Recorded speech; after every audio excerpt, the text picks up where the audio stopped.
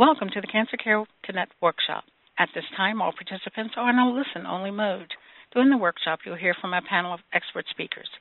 We will allow time for questions and comments following the presentation. Instructions will be given at that time. If anyone should require assistance during the workshop, please press star then zero on your touch-tone telephone. As a reminder, this workshop is being recorded.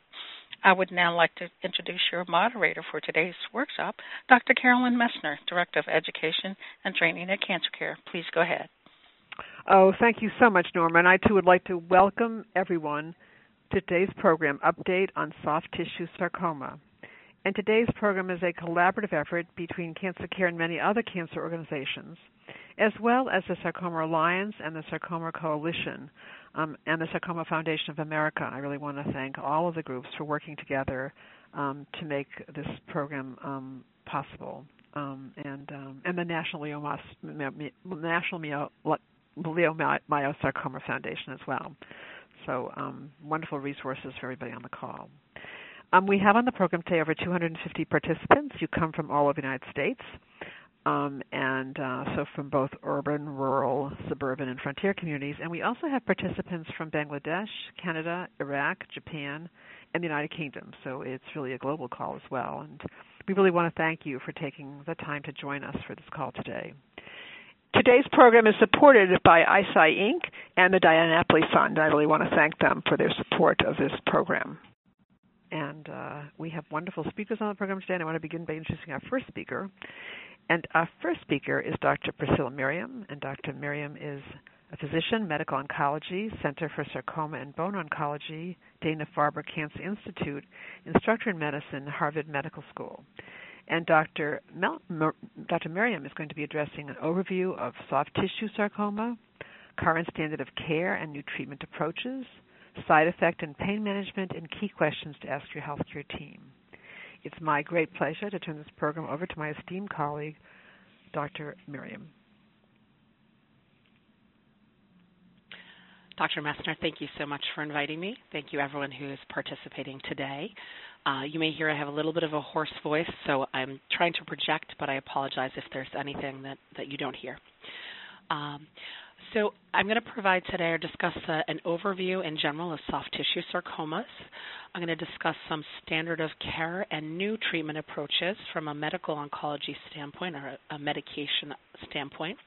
I'm going to discuss some side effect and pain management considerations and also give you some questions which I think are really important to make sure that you discuss with your healthcare team.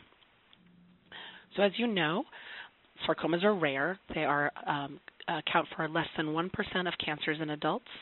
And in the United States, every year, there are about 16,000 new cases of sarcomas. So overall, that is a really rare type of cancer.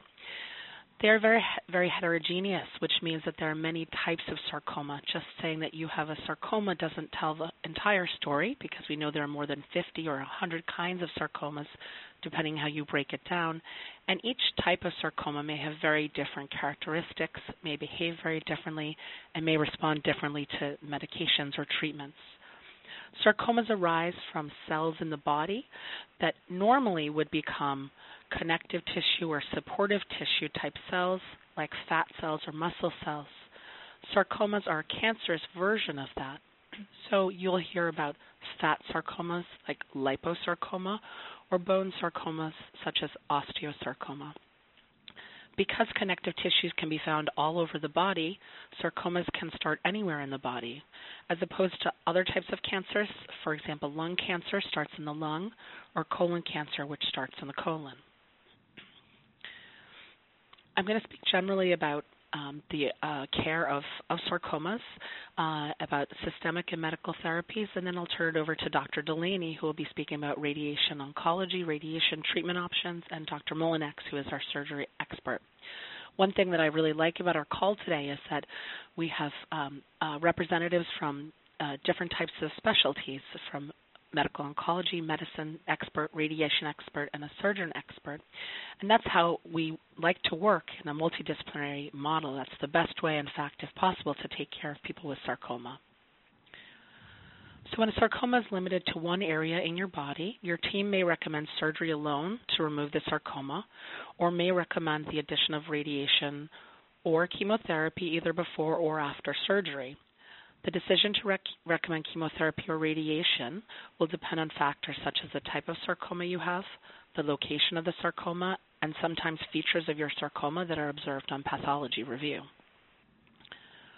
There are some people whose sarcoma comes back after they've had surgery, or there are people who, when the sarcoma is found, it's found in multiple areas of the body at one time. And for these individuals, medical treatments like chemotherapy might be the most appropriate place to start. In terms of drugs that are available for or that can treat people who have metastatic sarcoma or sarcoma in multiple places in the body, or unresectable sarcoma, which means sarcoma that is not felt safe to remove by surgery, there are many treatments that we have to treat sarcoma in this situation. Doxorubicin, which is a type of chemotherapy, is generally considered one of our standard first-line treatments for many types of sarcomas.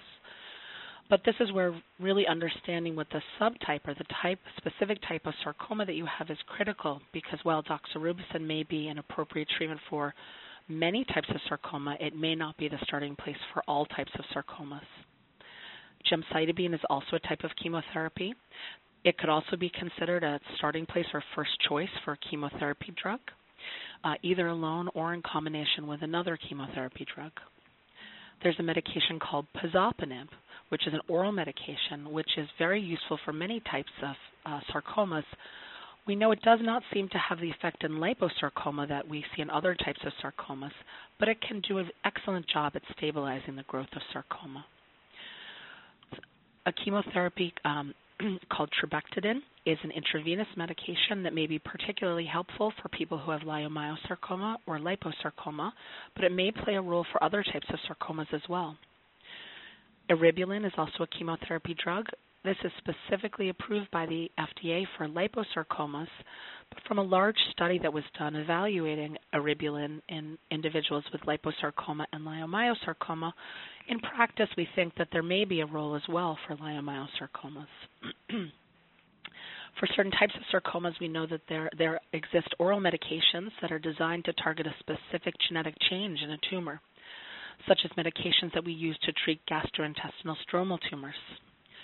For example, just within this past month, there has been approval of a new drug for gastrointestinal stromal tumor called avapritinib. It is approved for a specific type of gastrointestinal stromal tumor that's characterized by a very particular genetic change in the tumor. Also within the last month, there was approval of a new drug called tazemetostat, which is an oral medication that targets epithelioid sarcoma, which is a rare type of soft tissue sarcoma. There are no FDA approvals right now for any immunotherapy drugs, but there are ongoing clinical trials to help us figure out what role immunotherapy may play for sarcomas. Moving on to symptom management, it's really important when your team proposes a treatment plan to discuss in advance what symptoms you might experience with that proposed treatment. Different potential side effects from different treatments like chemotherapy, oral medicines, radiation, or surgery may vary. Having this discussion in advance may help you prepare for how to manage expected side effects from the treatment. It can be helpful to ask your medical team if there are specialists who are expert in managing symptoms. These experts are often called palliative care experts or a palliative care service, and these individuals have specific training in managing symptoms related either to cancer or to the treatment of cancer. We know that patients who report symptoms frequently to keep their medical team up to date there's some data that suggests that these individuals may actually do better with their treatment, and that frequent feedback is very important for your medical team that wants to help treat you and make sure that we can manage side effects as they arise. There are many approaches to symptom management. It's not just pain medication.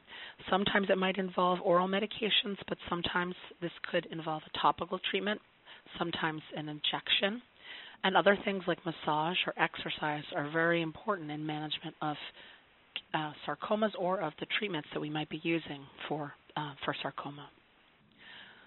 So I'd like to give you some questions that I think are really critical to make sure that you've discussed with your healthcare team. As I've already alluded to several times during this call, it's really important that you ask, what kind of sarcoma do I have? Different types of sarcomas, as I mentioned, may behave very differently and may need different types of treatments. For example, we know that the treatment of osteosarcoma is very different from the treatment of leiomyosarcoma. I would ask, has my tumor been examined by a pathologist who is experienced in diagnosing sarcomas? This is critical to help confirm first that it is sarcoma. These can be very challenging for pathologists to diagnose who don't see many sarcomas. And also, it's important to understand the type of sarcoma you have. Dr. Molinex will talk a little bit more about this in his portion of the call. It's critical to ask your team, where is the sarcoma? And also to understand what your team is hoping to achieve with the type of treatment that they're recommending. You need to understand what the goal is to help you make the decisions that are right for you. And then finally, I will always urge people to ask whether there are any clinical trials that might be right for you. Clinical trials are such an important part of our learning about sarcomas, how to improve our treatment of sarcomas, and in the care of people with sarcomas. I'm always looking at every stage of when I'm taking care of someone is to look to see if there's a clinical trial that might be an option. At the beginning of your treatment, after your first treatment, at whatever point in your treatment, clinical trials can play a very important role, and I would urge you to ask your team if any clinical trials might be appropriate for you. I'll finish there, and I will transition to my colleagues, and I thank you very much for listening to me, and I will be available at the end for questions. Thank you. Oh, thank you so much, Dr. Miriam. That was really outstanding, and thank you. And I know there'll be questions for you during the Q&A. And our next speaker is Dr. Thomas Delaney, and Dr. Delaney is Andres Soriano Professor of Radiation Oncology, Harvard Medical School, Radiation Oncologist, Department of Radiation Oncology, Associate Medical Director, Francis H. Burr Proton Therapy Center, Co-Director, Center for Sarcoma and Connective Tissue Oncology, Massachusetts General Hospital. And Dr. Delaney is going to be addressing the role of radiation oncology, types of radiation treatments, clinical trials, how research contributes to your treatment options, and follow-up care. It's really my great pleasure to turn this program over to my esteemed colleague, Dr. Delaney.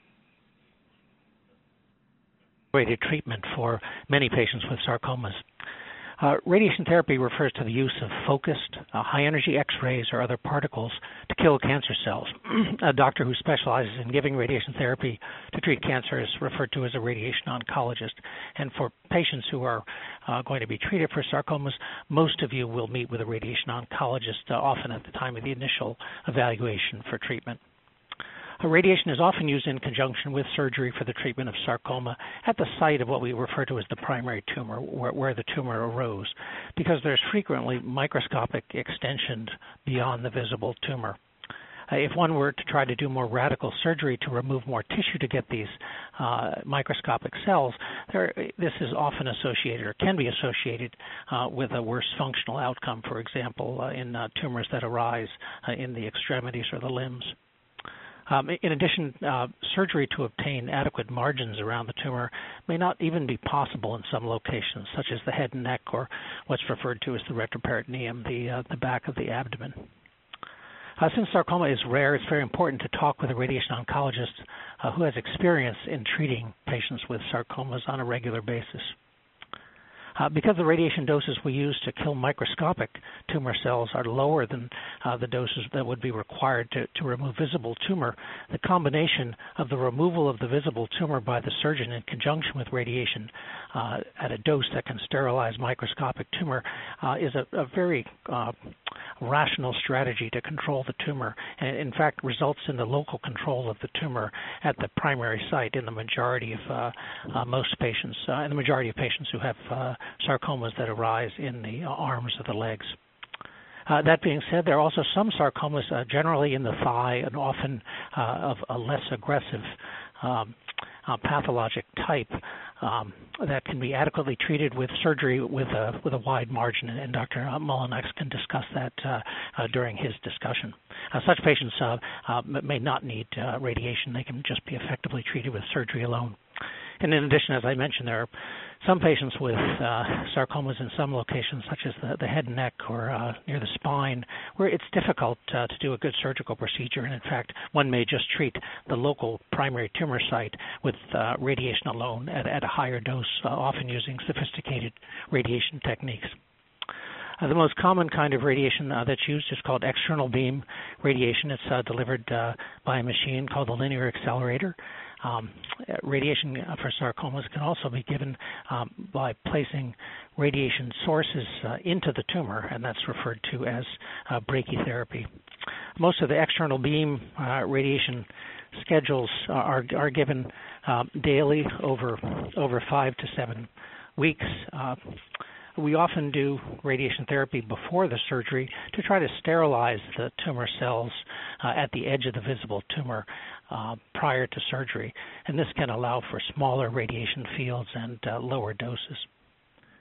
As Dr. Miri mentioned, for some patients we will combine radiation with chemotherapy, for example, some large sarcomas. In some cases, radiation treatments will allow the surgeon to do a less aggressive surgical procedure, provides the opportunity to spare nerves and more muscle to improve the function of the arm or the leg where the tumor arises. Because radiation therapy can also affect normal cells, we make every effort to focus the radiation treatment just around the tumor, and that fortunately also means that any side effects that are experienced are really localized to the area that's being treated. In addition, newer radiation techniques over the last 15 years have improved our ability to treat the tumor while sparing normal tissue, and these include techniques that you may have heard of called intensity modulated radiation therapy, as well as proton radiation therapy. Intensity modulated radiation therapy uses many small beams of radiation that are modified as they pass through the head of the treatment machine, and they allow one to contour the radiation quite closely around the tumor with less dose to the normal tissues abutting the tumor. And as a result, there are fewer side effects with radiation now than there were in the past. So general side effects from radiation therapy can include some mild fatigue and generally mild skin reactions. Other more specific side effects that are related to the area of the body that's being treated can be discussed with the radiation oncologist as you are discussing the treatment plan. And the radiation oncologist will discuss both what are called short-term potential side effects such as skin reaction or fatigue, and then potential risk for late effects if critical normal tissues such as a nerve or bowel are in close proximity to the tumor, as there's some, as with most treatments, some risk of potential side effects to normal tissues that are near the radiation treatment beam. And as I mentioned, I would encourage patients to talk to their doctor about the potential risks and benefits of any of the treatments, but specifically the radiation therapy. One unfortunate side effect of radiation therapy can be the development of a second tumor related to the radiation therapy that's being delivered. This is fortunately an extremely rare side effect, but it is one that we think about as we follow patients after treatment. An increasingly available radiation treatment technique is called proton beam radiation. The protons have no exit dose beyond the target, so they radiate less normal tissue than conventional radiation techniques. And they may have a role particularly for younger patients who have large sarcomas. Some of the patients and families may have heard of a radiation technique called brachytherapy. This uses radiation seeds that are placed in close proximity to the tumor. This usually starts in the operating room, where in conjunction with surgery, some plastic tubes are placed into the tumor bed, and then starting about 4 or 5 days after the surgical procedure, the patients come down to the radiation therapy department daily, once or twice a day for 4 to 5 days, and small radiation seeds are electronically placed into these plastic tubes to deliver the radiation treatment to the tumor. This is a very localized form of radiation treatment that's available at some specialized treatment centers. Another specialized radiation technique is called intraoperative radiation, where radiation machine is in the operating room and can be a very effective tool to deliver radiation to an area such as in the abdomen, where you can move sensitive normal tissues such as the bowel out of the way of the tumor. In the past few years, we've also begun to use what's called stereotactic radiation. This is a highly focused radiation treatment technique where beams are focused usually on tumors that might have spread to the lung or the liver, delivering 1 to 5 treatments over 1 to 2 weeks. And this can be an alternative to surgical removal of tumors that have spread to these locations. In the last couple of minutes, I'll just echo what Dr. Miriam had mentioned about clinical trials. While the local treatments for soft tissue sarcomas have resulted in excellent local control of the tumor, patients who have large and what we call aggressive or high-grade tumors are at risk for spread of tumor elsewhere. Conventional chemotherapy approaches to date have shown only modest benefit for the majority of patients. So new clinical trials are underway to evaluate what are referred to as targeted chemotherapy approaches aimed at dysregulated cell growth pathways, as well as immunotherapy approaches that can be combined with radiation therapy and surgery to try to improve the outcome for patients. In fact, it would be great to have more clinical trials open for sarcoma patients because sarcomas are rare. At times it can be challenging for investigators to in fact get funding to support clinical trials for new research ideas. So we're always encouraging investigators and philanthropists to try to support clinical trials in any way that we can. The last point I want to discuss before I turn the microphone over to Dr. Mullinax, who's going to address the role of surgery, is the role of follow-up care in cancer survivorship. After the completion of treatment, follow-up care may include physical therapy, rehabilitation to optimize limb functions for patients who have tumors in the arms or the legs. And we also perform what's called surveillance care. This is regularly scheduled ongoing monitoring that's done every 3 months for the first couple of years, and then every 3 to 6 months out to 5 years, and then often once a year thereafter, where we use a combination of physical exam, imaging of the primary site, as well as CAT scans to determine if the tumor remains in place, or whether the tumor has been locally controlled, or whether there's been any evidence of tumor spread beyond the primary site of treatment to either the lungs or the liver. At this point, I think I'll turn the microphone over to Dr. Mullinax, who's going to discuss the role of surgery. Well, thank you so much, Dr. Delaney. And our next speaker is Dr. John Mullinax. Dr. Mullinax is Assistant Member, Surgical Oncology, Sarcoma Department, Moffitt Cancer Center. And Dr. Mullinax will be addressing the role of surgery in the treatment of soft tissue sarcoma, the importance of the pathology report, pain management, and quality of life concerns. It's really my pleasure now to turn this program over to my esteemed colleague, Dr. Mullinax. Thank you, Dr. Messner. I appreciate the opportunity to speak with everyone today about my portion of the program. So I'd like to sort of present the interaction between the patient and the surgeon related to soft tissue sarcoma in sort of a chronologic set of events here. I think, first thinking about what to do before your consultation with the surgeon, it's variable in terms of which member of the team the patient will see first, whether it's a medical oncologist or a surgeon. But as you visit with different members of the care team, there are some things to think about in preparation for that consultation that can make it more beneficial. And first, I think, in terms of seeing the surgeon, the patient having an accurate timeline of what's been done prior to that consultation, things such as imaging modalities, biopsies that have been performed, labs, if pertinent, pathology reports from the prior biopsies. These are all important things to have, and a timeline is very helpful. Oftentimes when patients are seen in the clinic, several things have been done by several different physicians, and so it's nice to have that all put together so that a discussion can take place regarding what can happen from that point in time on. I think also an important thing before visiting with a surgeon is looking at their background, which is very easily done now using the internet when you are referred by your primary care provider or another specialist. I think evaluating the surgeon that you're to see regarding their training and fellowship, they should be a trained surgical oncologist, someone who sees patients with cancer and operates either solely or mostly on patients with cancer. Certainly with soft tissue sarcoma, finding a surgical oncologist that focuses their practice on soft tissue sarcoma or a component of that is something that will be most beneficial as well, though that can certainly require some travel.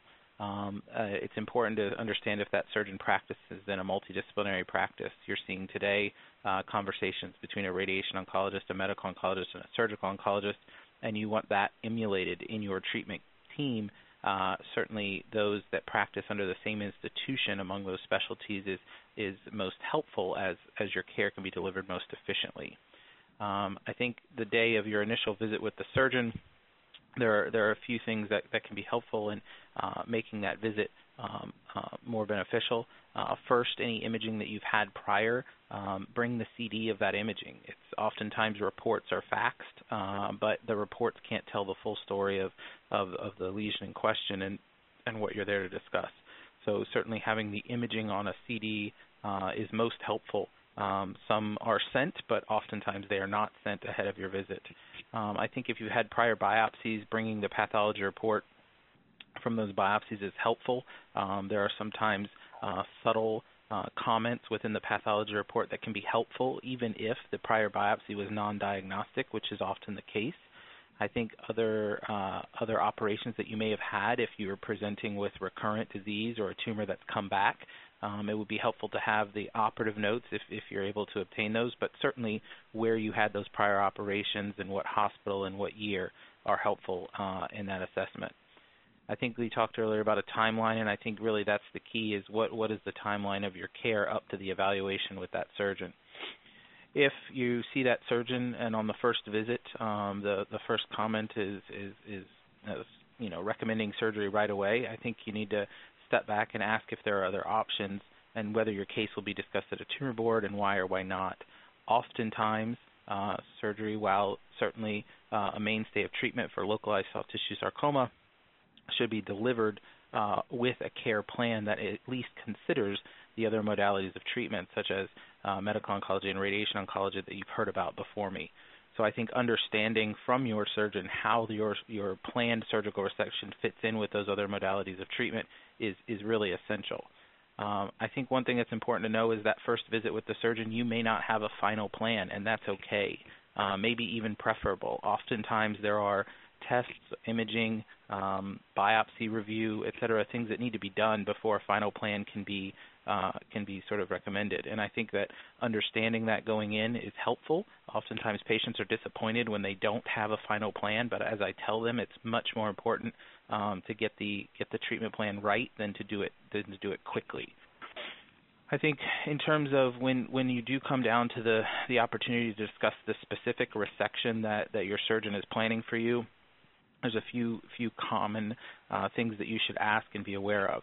First, I think, as I said before, how does it relate to other planned treatment, whether it's radiation or chemotherapy, and how will those change your resection and potentially the morbidity or the expected recovery period after your operation. For example, those patients that have radiation before surgery certainly have a higher incidence of a wound problem, and so understanding that ahead of time is something that you can be prepared for. I think the other question should ask is, what is your postoperative course like? What are you expected to go home? Will you need rehab? Are you going to be in the hospital for 2 days, overnight, 7 days? What does that postoperative course look like? Understanding all of these things before your resection is important so that your expectations are set, and understanding the team in terms of the other team members like physical therapy, occupational therapy, the social work, nutrition, home services. How does this work? How is this going to fit into my care plan? Oftentimes, patients, when they're planning for a big operation, it's helpful to review your insurance plan to understand what those benefits might be. Certainly after your operation, you're not in a situation where you're able to make those changes or understand really what your benefits might be. So knowing that ahead of time and understanding that can be helpful. Ultimately, the day of surgery and the resection, I think there's a couple key things that we need to talk about. First is the key with any soft tissue sarcoma is certainly a complete resection. This can take many forms, and I think as I tell patients, this depends on that diagnosis, which is really so crucial. Depending on the specific subtype and the grade of that tumor, the extent of surgery will be prescribed, and I think certainly a wide resection is favored for all high-grade histologies, but a marginal resection for a low-grade tumor, oftentimes to avoid the sacrifice of a functional structure is certainly key. And I think having that understanding that a marginal resection can certainly be okay for low-grade disease in certain situations, depending on the diagnosis, to avoid significant morbidity. As you know, sarcoma occurs anywhere throughout the body, but certainly those that occur within the retroperitoneum, which is the back portion of the abdomen or the pelvis, can be difficult cases. These can often require multiple teams.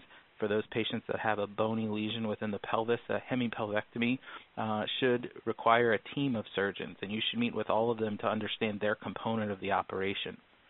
A common question I get is regarding a frozen section intraoperatively.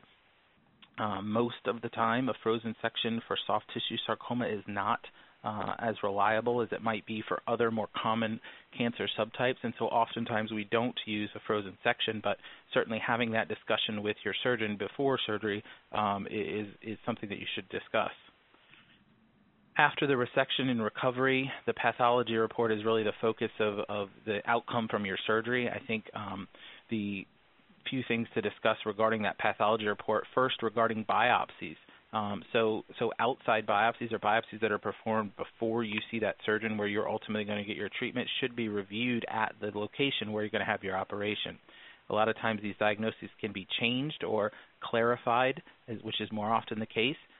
The outside diagnosis, given that these are rare malignancies, will often have more of a descriptive term rather than a specific diagnosis. Understand that it may require a second biopsy, and that the second biopsy or even the first biopsy can have a rate of a non-diagnosis, or meaning not producing a result of about 15%, and that's okay. I think to understand that going in can avoid some disappointment along the course. After the resection and the primary tumor is removed, there are some very important things in the pathology report that are going to dictate the care that you receive going forward. First is the subtype of that tumor, confirming, of course, that it's in line with that preoperative biopsy, the grade of the tumor, high, intermediate, or low grade, and then certainly the margins, which will dictate the risk of local recurrence or the tumor coming back where it started. The questions need to be, what's next for me? Is there adjuvant therapy? Adjuvant therapy means therapy that you receive after surgery. Should I see a medical or radiation oncologist if I haven't before? And if not, why not? And I think these are discussions to have with your surgeon if you haven't seen one of those team members before. What does your surveillance schedule look like, and who am I going to follow with? Surveillance is very important. It shouldn't be that you have an operation and you recover and go on. I think you need to be followed by someone, whether that's your surgeon or a team member on the surgical team. That schedule needs to be defined when you review that pathology report after you've recovered from your operation. Moving on to talk about pain management, I think, again, this should be something that's in the preoperative discussion. For extremity soft tissue sarcomas, oftentimes a block is used, and a nerve block can be very effective and actually decrease the amount of the general anesthetic medication that you need during that resection. For abdominal cases, we often use an epidural, which is a technique that's used certainly for labor and delivery, but we can leave an epidural catheter, which allows for efficient delivery of both narcotic and local anesthetic rather than an intravenous course of opioids. A patient-controlled analgesia, or a PCA, is a standard really today in any patient that is not able to take oral medications after surgery. The PCA can be used both with an epidural or intravenous opioids, and it provides very effective pain control while limiting the amount of opioids. Other adjuncts such as IV Tylenol or Toradol, which is essentially an IV NSAID, muscle relaxants. These can be used to decrease the amount of overall opioid after your resection. Certainly less opioids are better for lots of reasons, but most specifically the more opioids that are on board, oftentimes the slower recovery of your bowels after surgery, which can increase your hospital stay. I think finally, talking about quality of life concerns relating to the resection and the entire treatment plan, I think you need to think about fitting some of these in certainly with life goals and events. So, for example, if you have a low-grade connective tissue tumor that can be planned on an elective schedule, certainly things such as the wedding of a child or your child is graduating from college, these things can be planned around that. If it's a high-grade tumor that's much more aggressive and requires more urgent treatment, certainly these things may need to be changed, but I think having a discussion with your surgeon about how can this fit in with my goals and my life events is important. I think also in terms of your follow-up, oftentimes patients prefer to be followed between locations. I live in Florida, and so we certainly have a large population that travels between states up north and here in the winter, and so having a plan, asking your surgeon, do you know anyone where I have a second home? Can I follow there half of the time? I think these are all ways that you can be very involved in your surveillance schedule and certainly avoid stress of traveling, hundreds of miles just for a CT scan and a 30-minute clinic visit. Finally, talking about special populations in terms of quality of life concerns, one population that's especially pertinent with the sarcoma community is the adolescent young adult population. As we know, soft tissue sarcomas can affect patients at all age groups, and this age group between the teenage years and the early 40s is an especially vulnerable population, as there are often very large life events that happen around the time of the cancer diagnosis. There are special needs for this population, and many soft tissue sarcoma programs have an AYA coordinator or an AYA team, and discussing that with your surgeon and the rest of the members of your team is important to understand how that can be helpful for you. So with that, I'll close and turn it back over to Dr. Messner for questions.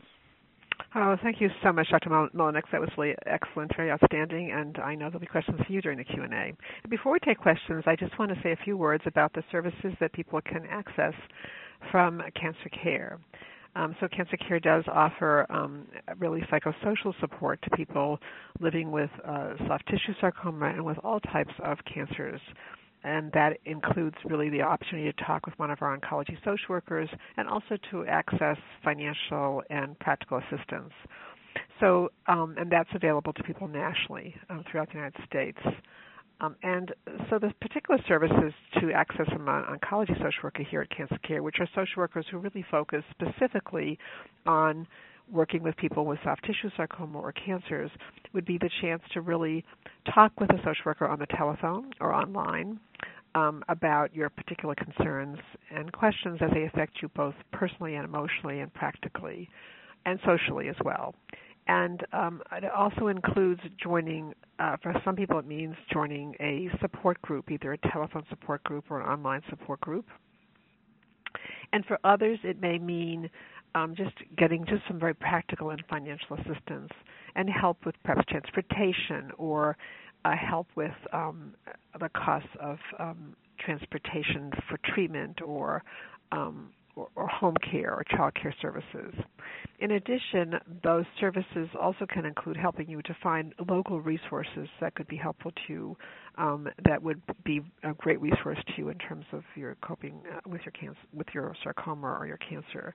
And as I mentioned before, we are partnering with a number of 4 different sarcoma organizations, and they're a wonderful resource to you as well. We also do have many of these programs coming up, of course, lots of programs, and we also do have many publications that you can access as well. So with that being said, we do now have time for questions, and we'd like to try to take as many of your questions as possible. And you can actually ask your questions either on the telephone or online, and I'm going to ask Norma to explain to you how to queue up for questions. And again, we're going to try to take as many of your questions as we can, and if we don't get to your question, I will then explain to you how to get some of your questions answered if we don't get to them. Norma? Thank you. Ladies and gentlemen, if you would like to ask a question, please press star, then 1 on your touch-tone telephone. If your question has been answered or you wish to remove yourself from the queue, you may press the pound key. Those of you on the web may submit questions by clicking Ask a Question. Our first question comes from Stephanie K. Your line is open. Yes, thank you so much, Caroline. As usual, it's an excellent seminar. I am a nurse and a social worker, and I have a question. I had a friend with leiomyosarcoma years ago. I'd like to know more about today. I know several other people I have met in cancer support groups that have leiomyosarcoma. I'd like to know more about today's prognosis. I'm glad to hear there's some new medications. Years ago there was not, and leiomyosarcoma was really more rare and considered a lower percentage of prognosis. I'd like to know much more, if I can, more about the leiomyosarcoma. Thank you so much. Well, thank you for that question, Stephanie. I'm going to ask Dr. Miriam if she can just address your question in a general way, actually, and then, of course, we will sort of encourage your colleague and friend to speak specifically to their physician about some of the particular details. But I'm going to ask Dr. Miriam if she can just address a bit about leiomyosarcoma and its treatments, and if you could do that, Dr. Miriam. Absolutely. Sorry. Thank you. Thank you for that question. So leiomyosarcoma is actually one of the more common types of sarcomas. We sarcoma specialists see many patients with leiomyosarcoma, and as I mentioned, they can arise anywhere in the body. They can arise in the uterus. That's a frequent place that we see it. For women who have uterine sarcoma, it's the most common type of a uterine sarcoma. And it can arise elsewhere in the body. It can arise in the arms or the legs. Sometimes even it can arise out of the wall of one of the large blood vessels in the body. One thing that's important to know is that the type of leiomyosarcoma can have a really big influence on how we expect it to behave. There's some people who have what we would call low-grade leiomyosarcomas, which may behave in a very quiet way. Individuals who have what looks like more like a high-grade leiomyosarcoma may have more of an aggressive behavior. We do have many types of treatments for leiomyosarcoma. When I think about treatments, of course, I think of my own specialty, which is medication treatment, but I do also always include my colleagues, my surgical oncology and my radiation oncology colleagues, because it may be that if I'm taking care of someone who does have active leiomyosarcoma, but only one area is changing or only one area is causing trouble or some symptoms like pain, I may ask my radiation or my surgery colleagues to consider whether they think that they might be able to offer a treatment that might be helpful, and that individual may not need to have any kind of medical therapy. Often, you may want to ask your doctor if you have leiomyosarcoma or any sarcoma to talk about, when do I need treatment? Do I need medicine treatment? Or is it possible to simply just watch my cancer to see how it's behaving? That can be very important to get that type of information, and not everyone needs treatment at every time. The good news is that I really do think of us as having a number of treatments for leiomyosarcoma. So, sometimes people will come to me for a consultation and they say, I read on the internet that there's nothing helps leiomyosarcoma. And my response, at least internally, is always, where is this information coming from? Because in my experience, that's not at all the case. In general, it's important to have the expectation that medical therapy for sarcoma is not typically expected for most sarcomas. There are some that this is not true, but for most sarcomas, medical therapy is not expected to make the sarcoma completely disappear. Most commonly, for most types of sarcomas, it may stabilize or shrink the sarcoma slightly or slow the growth. There are a couple sarcomas, such as Ewing sarcoma or rhabdomyosarcoma, that there may be more dramatic types of treatments. But in general, that's important to know, and I think that might be part of where that what I consider misunderstanding comes from. But I would, of course, urge anyone with leiomyosarcoma to make sure that you have a conversation about all the treatments, including both the standard and potentially clinical trial options. Oh, excellent. Thank you so much. And if you want to add to that, that's really very comprehensive. Thank you. I really. Okay. And our next question, Norma? Our next question comes from Mary C. Your line is open. Mary, check your mute button. Is this Mary Crawford? Yes, hi. And your question? Oh, yes. My question is about synovial sarcoma. I was wondering if there are any specific trials or new treatment types, such as these T-cell therapies, that you believe are the most promising right now. So synovial sarcoma, for others who may not know as much about it, is a sarcoma can arise anywhere in the body, often in the arms or the legs, or sometimes primarily in the chest. In terms of standard therapies, just to make a comment, we actually do have a number of standard therapies that can have a really nice effect on synovial sarcoma. It may sometimes be quite sensitive to standard therapies such as doxorubicin, ifosfamide, trabectedin. Those are, just some of the potential therapies that your medical oncologist may reach for. One of the interesting facts about synovial sarcoma is that it's often characterized by what we call a translocation. So there's a genetic change in it, which has maybe explained why some immunotherapy trials we've not seen as much of a response in synovial sarcomas, such as the checkpoint inhibitors. But we do know that on the surface of many synovial sarcomas that there is a protein, there's a little tag on the surface of many synovial sarcomas called NY-ESO-1.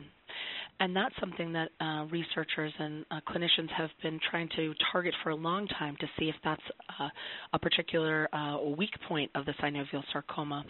And as you alluded, T-cell therapies trying to specifically target NY-ESO are a really, really promising avenue for the therapy of synovial sarcomas in the experimental or clinical research setting.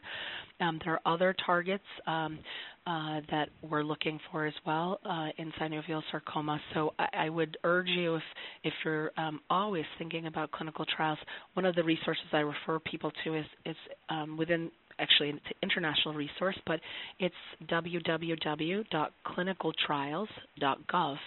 It's a U.S. government website, but you can go there and type in the type of sarcoma that you have, if there are any keywords you're interested in, and it will pull up a number of trials throughout the United States and also international sites and give you a sense of whether they're currently recruiting individuals or not. And that would be a place to look if you're interested in learning more about the T-cell therapies and whether that might be right for you. Excellent. Thank you. Thank you very much. And Dr. Delaney, do you want to comment on this as well in terms of clinical trials, or just? No, I would just echo what Dr. Miriam mentioned about the clinicaltrials.gov website. Very easy to use and lists trials from around the world. It's a good resource. Oh, excellent. And we, at the end of the program, well, actually probably today being Friday, so on Monday you'll be getting an evaluation form from us. And it's not just an evaluation form, it also includes all the any recommendations for other resources for you to get help. So we will actually add that as well to you, for all of you to have. That's just a wonderful website to use in terms of getting information about clinical trials. Excellent. Wow. Good questions. These are great questions. Our next question, Norma. Our next question comes from Monica W. Your line is open. Hi. Could you share anything that you're aware of with regard to status of research on efficacy of interventions to prevent recurrence of metastasized uterine sarcomas, such as aromatase inhibitors or other type of proactive interventions? So that's an excellent question. This is Dr. Miriam again. So, of course, we're always wanting to try to learn about whether there are any treatments that we could use after surgery for a localized sarcoma. There have been a number of clinical trials, not just in uterine sarcoma, but in general, trying to address whether there's a role for chemotherapy following surgery to try to decrease the chance of the cancer coming back. That's a controversial topic. I won't go into too much detail about that, but specifically for uterine sarcoma, this is an ongoing open question, because there have been some small studies in which people thought perhaps giving chemotherapy after surgery or removal of the uterus for people who have, for example, a leiomyosarcoma that is contained within the uterus and it's high grade, whether that giving chemotherapy after may help decrease the risk of it showing up elsewhere in the body. And based on these small trials, there was not definite evidence that giving chemotherapy afterwards decrease the chance of it coming back. And so, in general, the standard is considered that observation is the appropriate approach. For each individual, it may be a different conversation, and for some individuals, the lack of evidence is not the same as the proof of no effect, and so some individuals may wish to proceed with chemotherapy even without clear evidence of benefit. The question about using aromatase inhibitors, I think that would be something that would be more appropriate, or that we typically think of when we're thinking about low-grade leiomyosarcomas, or potentially with endometrial stromal sarcomas. These are cancers that have arisen in the uterus, and we're assuming we don't see it anywhere else. That's something that would be an important conversation to have with your oncologist, because this is a situation where your values and really come into role as the data are not entirely clear. Thank you. And would any of the other speakers want to add to that? No, I think that was an excellent description. Okay. Excellent. Okay. Thank you. And a question for Dr. Mullinex. What is limb salvage surgery, and how is it different from other surgeries? Sure, that's a good question. So limb salvage surgery sort of dates back to data from the 1960s and 70s, before the discovery that radiation in addition to surgery could achieve equal outcomes to amputation. So prior to that data, it was felt that for extremity soft tissue sarcomas, amputation was the preferred surgical approach to reduce the risk, obviously, of a local recurrence without a limb being there for the recurrence. There's a seminal study which demonstrated that the addition of radiation therapy to a local tumor resection, or resecting the tumor alone in a limb salvage approach, had equal outcomes.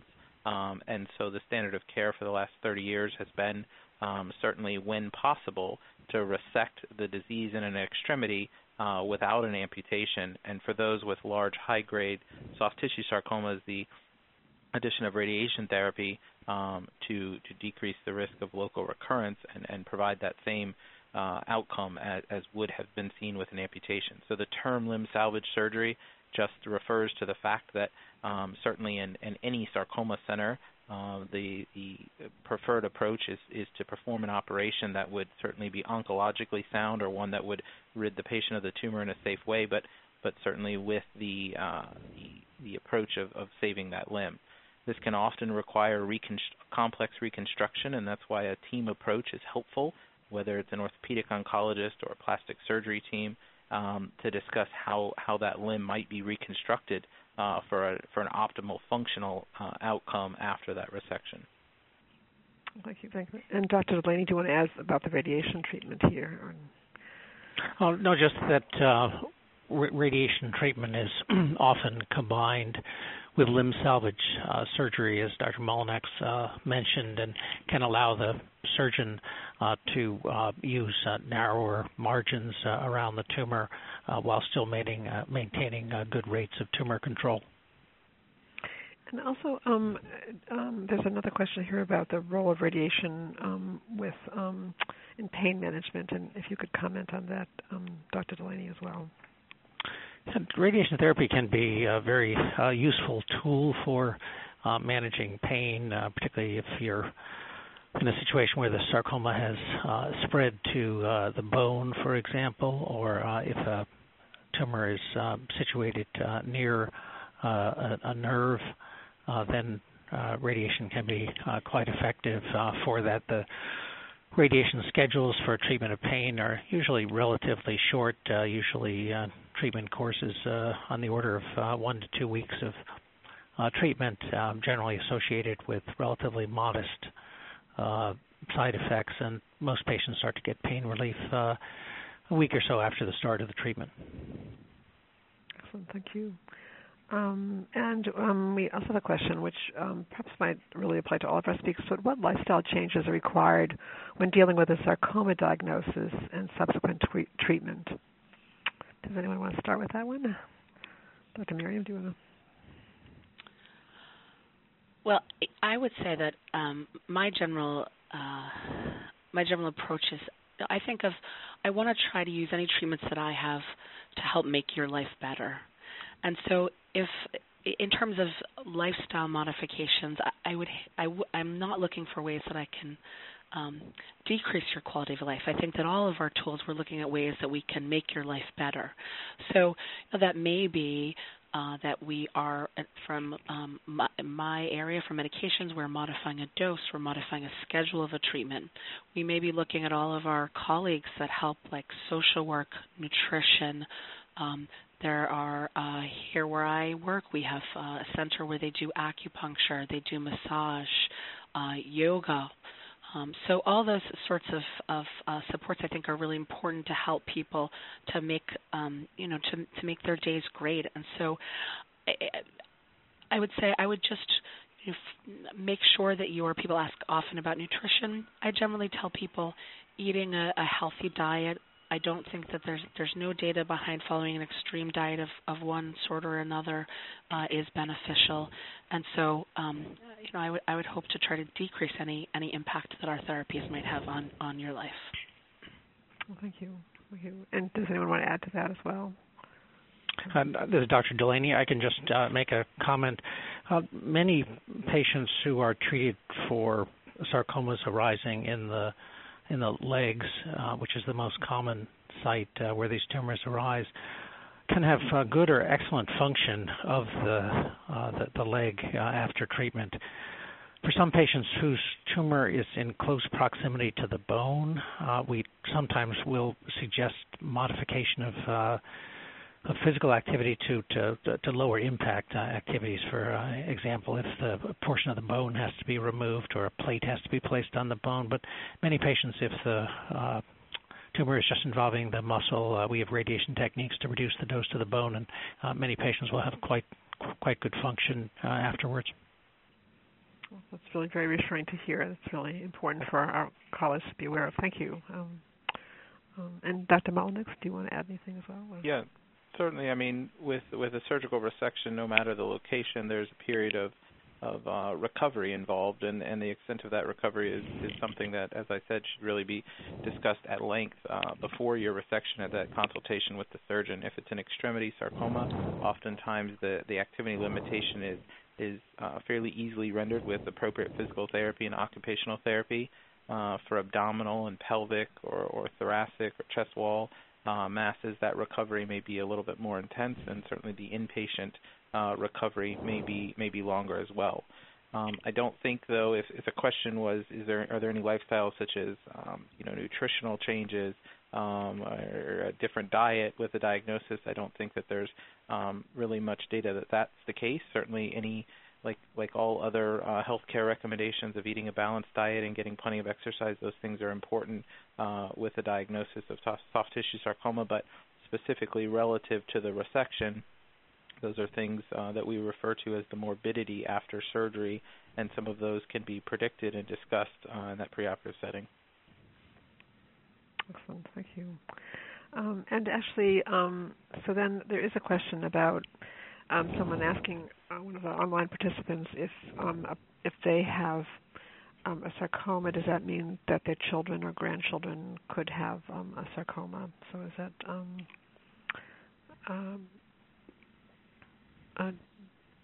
I mean, I can take that. Yes, I think sure. the question about hereditary malignancies is one that is complex. I think that the chance that sarcoma in a family that has otherwise no family history, the chance that is hereditary is quite small. Those families that have a hereditary or inherited predilection for malignancies, there are inherited genes that can result in soft tissue sarcoma, and certainly those can be passed on, but those conditions are quite rare, and they are generally not subtle in the family tree. And so as I said, in the absence of other family members or a strong family history of others with soft tissue sarcoma, the likelihood of that being passed on is quite low. But an appropriate family history at diagnosis is really key to understand what other family members have had malignancies and what types of malignancies, because certainly with sarcoma we have a very low threshold for referring patients to a genetic counselor who can then map the family tree and decide what subsequent germline testing may be appropriate. And so that family history is really crucial a component to answer that question. Excellent. And there's just one last question. Just right in front of me now. Just a second. I was going to. So, in terms of the online question was actually, so will I need rehabilitation after the surgery? And also, I think there is also this term that people are using as prehab before surgery. So, could comment on that as well, or before treatment in general? Yeah, sure. I think that's an excellent question. The rehab post-op is certainly applicable to most patients that have a large extremity soft tissue sarcoma resected. The majority of patients that have an abdominal or retroperitoneal resection do not need any formal rehab post-operatively outside of the inpatient stay. And the term prehab is a newer term that's been associated with protocols that might also be referred to as ERAS, or expedited recovery after surgery, which has been certainly a hot topic in other cancer-related resections. The unique aspect to soft tissue sarcoma is that essentially no two operations are the same, which is unlike many other malignancies, and so having a standardized pathway has proven to be difficult for most of us who take care of these tumors, because every operation is really quite different and unique. The prehab idea, though, is sort of what I referred to earlier with proper nutrition and exercise. Obviously, if you have medical conditions such as diabetes and hypertension, having appropriate control of those comorbidities is important, as your surgical outcome will be much improved, certainly in the case of diabetes, with appropriate blood sugar control. And these are things that we consider modifiable. If you've had a history of heart attacks or a stroke or something such as that certainly can't be modified. But those medical comorbidities that you can modify should be done. Should certainly be done if possible before surgery. Thank you. Anyone else want to add to that? Or? Well, I want to thank our speakers. You've been phenomenal. I want to thank our participants who have really asked such great questions, and all of you who've been listening as well. This is an hour program, and so in keeping with that concept of an hour, I'd like to just actually thank you all. And I know that some of you still may have questions, or even if you did ask a question, you still may have a follow-up question. So first of all, I do want to suggest that you actually take what you've learned today on the program back to your treating healthcare team, because they know you the best. They know every detail about your care, and of course they're really good to run things by. We also all know that you like to go to other websites that are very credible. We really recommend going to credible websites for additional information. So you have been given the clinicaltrials.gov, and you'll be getting that in your materials after today's program. And we also, of course, recommend that you contact the 4 sarcoma organizations, and you'll be getting more information about them actually after the program as well, but they're listed in all the materials about this program. I also want to mention that, if for those of you who want to pursue getting any services from Cancer Care, that you can simply call us at 1-800-813-4673, or visit our website at www.cancercare.org, where you can post a question or concern. So that's really good for everyone on the call, depending on your preferences. We do have a number of programs coming up that may be of interest to you, and you'll be getting materials about those. You'll be getting information about upcoming programs. So I do want to thank you all for being on the call today. I do want to remind you that we do not want any one of you to leave this call feeling that you're alone, although it is tempting often, and it often is quite normal to feel alone in coping with soft tissue sarcoma, with any type of cancer or sarcoma. That is a normal feeling, but just please tuck away that you do have access to many organizations that can help you, in addition to your healthcare team, which your healthcare team consists of so many different people, different specialties, but also many organizations that specialize in just providing support and information to you as well. So I want to thank you all and wish you all a very fine day. Ladies and gentlemen, thank you for your participation. This concludes the workshop. You may now disconnect. Everyone have a great day.